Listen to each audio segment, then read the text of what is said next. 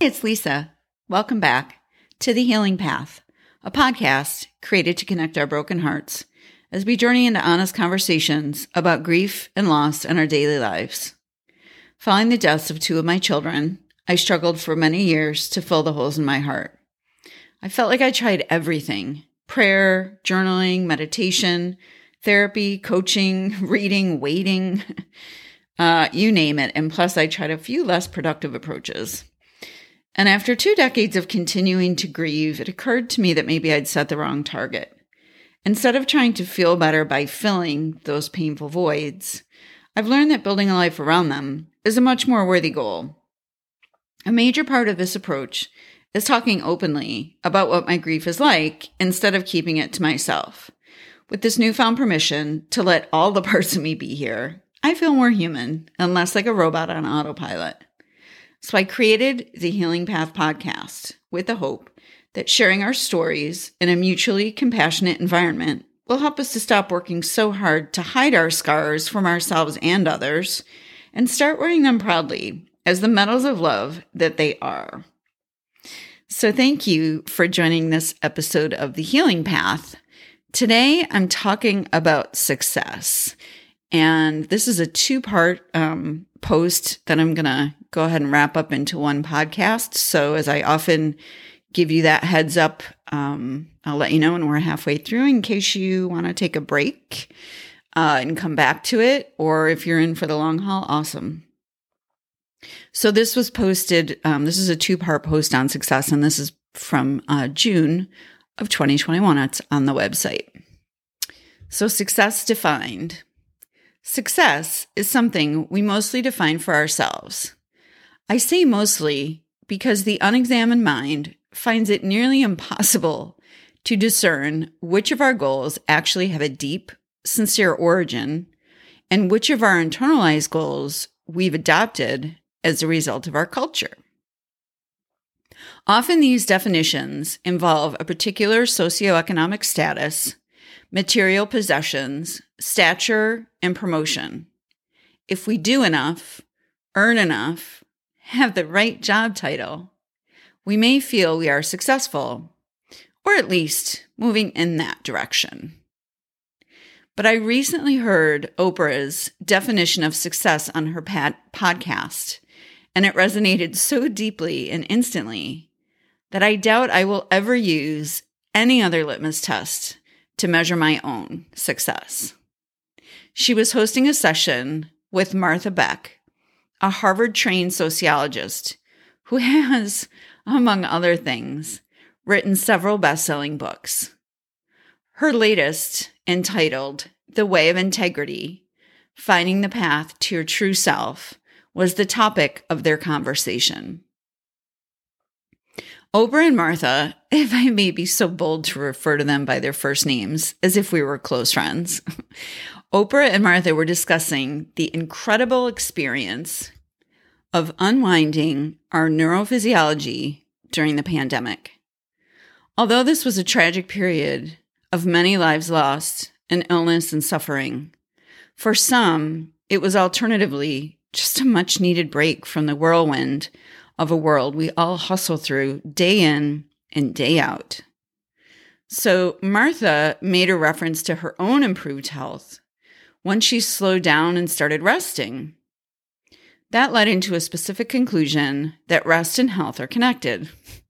This is, of course, not rocket science or news, but few people actually make the connection in such a way that leads to leading restful lives and really changing anything. It's like a thing we know, it's out there, and we'll get to it when things slow down at some future time, not today. That's when Oprah's words changed me yet again. She said, paraphrasing, "I'm starting to think that the true measure of success lies in our ability to sleep until we are rested and go to bed when we're tired. Now that is a revolutionary way to measure success.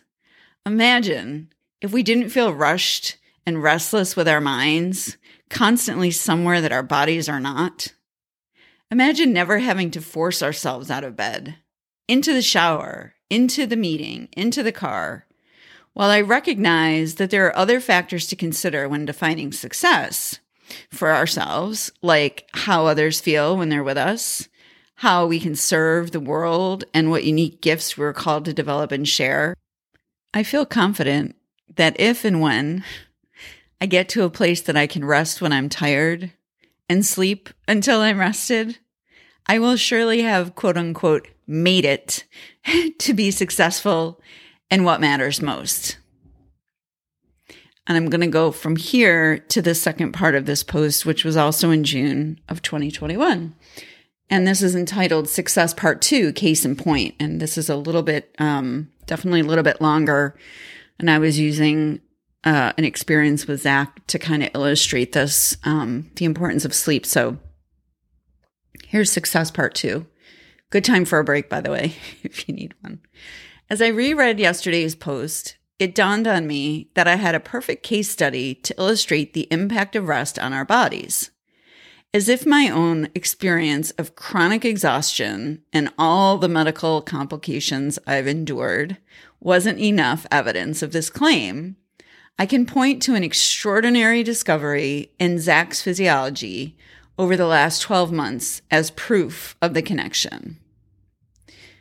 I note in the post that in November, which would have been November 2020, his CBC, which is the blood count test, was absolutely so normal that I sincerely doubted it was actually his blood specimen. So the cell shapes and sizes were perfect. And we were even told the number of new white blood cells was going up. And I accepted this as either some miracle or also maybe just a mistake. And I was so used to seeing the abnormal ranges that I kind of just dismiss this as, either it's a miracle or someone really screwed up. And either way, I'll just send a thank you prayer up and go on my way, which is what we did. So we continued Zach's isolation protocol last year, and it really meant a lot of sleep for him. Pre-COVID, Zach's school bus arrived at 6:10 a.m., and he was first fed at 5 o'clock in the morning. Then sharply at 6, we performed repeated stealth-like mission of physically moving him from bed to toilet, where his clothes, morning cleanup supplies, toothbrush, mouth swabs, washcloth, and dressing for his G-tube awaited. We cleaned and dressed him as quickly as possible with the hopes that by the time he was awake enough to object, which had a tendency to get violent, we would already have him buckled into his wheelchair where we waited in the dark garage for the bus lights to shine down our street so we could take him down the driveway. His bus ride was almost 90 minutes to Washington, and he had a similarly long ride returning home at the end of the day. Since COVID began, not only has Zach been sleeping later, but on a given day, he extended his average nightly sleep from 10-ish hours to 14-ish hours, significant change. Since he's not yet back in the community, again, this was written last June, this pattern continues, and it's nearly predictable that he won't awake before noon and often sleeps even later than that. 14 hours of sleep? Who needs that much sleep? Apparently, Zachary does. So when Zach's blood was repeated again just before I made this post in April of last year, I was shocked to see all normal results again. I joked with his dad, wow, his CBC looks better than mine. Even though I was doubtful to see November's quote-unquote normal findings, now that we had the same pattern a couple months later, I couldn't help but accept his status of ideal and perfect hematological health. After 22 years of diseased blood work, his body was in perfect harmony. So this long circuitous trip in bringing both of these posts together down Schwachman Diamond memory lane brings us to the point of the post, which is the connection between rest and our body's state of maximum function. It's undeniable. Of course, modern science and research, there just is no shortage of material to give us inspiration and tell us about this mind-body sleep connection. But yeah, undeniable. And I've with chronic sleep deprivation for probably my entire adult life. And on the off occasions that I do get some rest, I just notice all the changes, being more clear-headed, being more alert, being more creative, feeling more calm, undeniable. Also likely to make better choices, whether it's nutrition or otherwise. And that's just from a taste of rest. I can confidently say I am in no way rested as rested as Zach seems to be. So I have high hopes that when I actually get to sleep until I'm rested and go to bed when I'm tired, I will truly begin to enjoy the fruits of life promised by so-called quote-unquote success. If I'm unsure about what the definition of success means, that if we go back to Oprah's definition, it means you can sleep when you're tired and not get up until you're rested. And then we also have, just case in point, right? Zachary, his blood counts, his sleep, massive changes. And sure, there are probably other factors at play, like less stress for him overall, and just, the fear of going out into the world when you're 75 pounds and almost 22 at that time, I guess 23 almost, takes a toll. So yeah, there are probably other factors, but I just thought this was a great way to illustrate the sleep factor. And on to the really good news for me. I retired from my corporate job almost a year ago now, and I can promise everyone that this post on sleep was spot on. It took me several months to actually get rest because I had been on that, work travel treadmill for so long. But I feel great. And so I encourage everyone. There's a great book called Why We Sleep. I believe it's Matthew Walker. So if you're interested in finding, the proof, then go read that. If not, if you just need to get more rest, then don't go read, go to bed. And, certainly in my coaching practice, we work on sleep schedules and how to really back up. If you're a night owl, you go to bed at 12 or 1, we can work on ways to back up that bedtime. And it's not something that we do like ripping a Band-Aid off, because that's just not going to work. But yeah, if you're interested, let me know. And I look forward to connecting with you again. I appreciate you hanging around for this extended post, but I didn't think it made sense to split the two.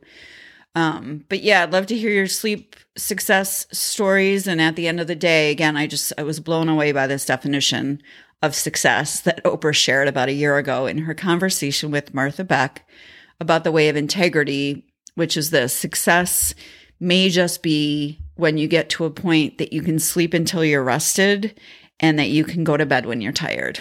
So let that sink in. And until next time, stay present, stay grateful, and stay healing. And by all means, stay rested. Thanks again for listening.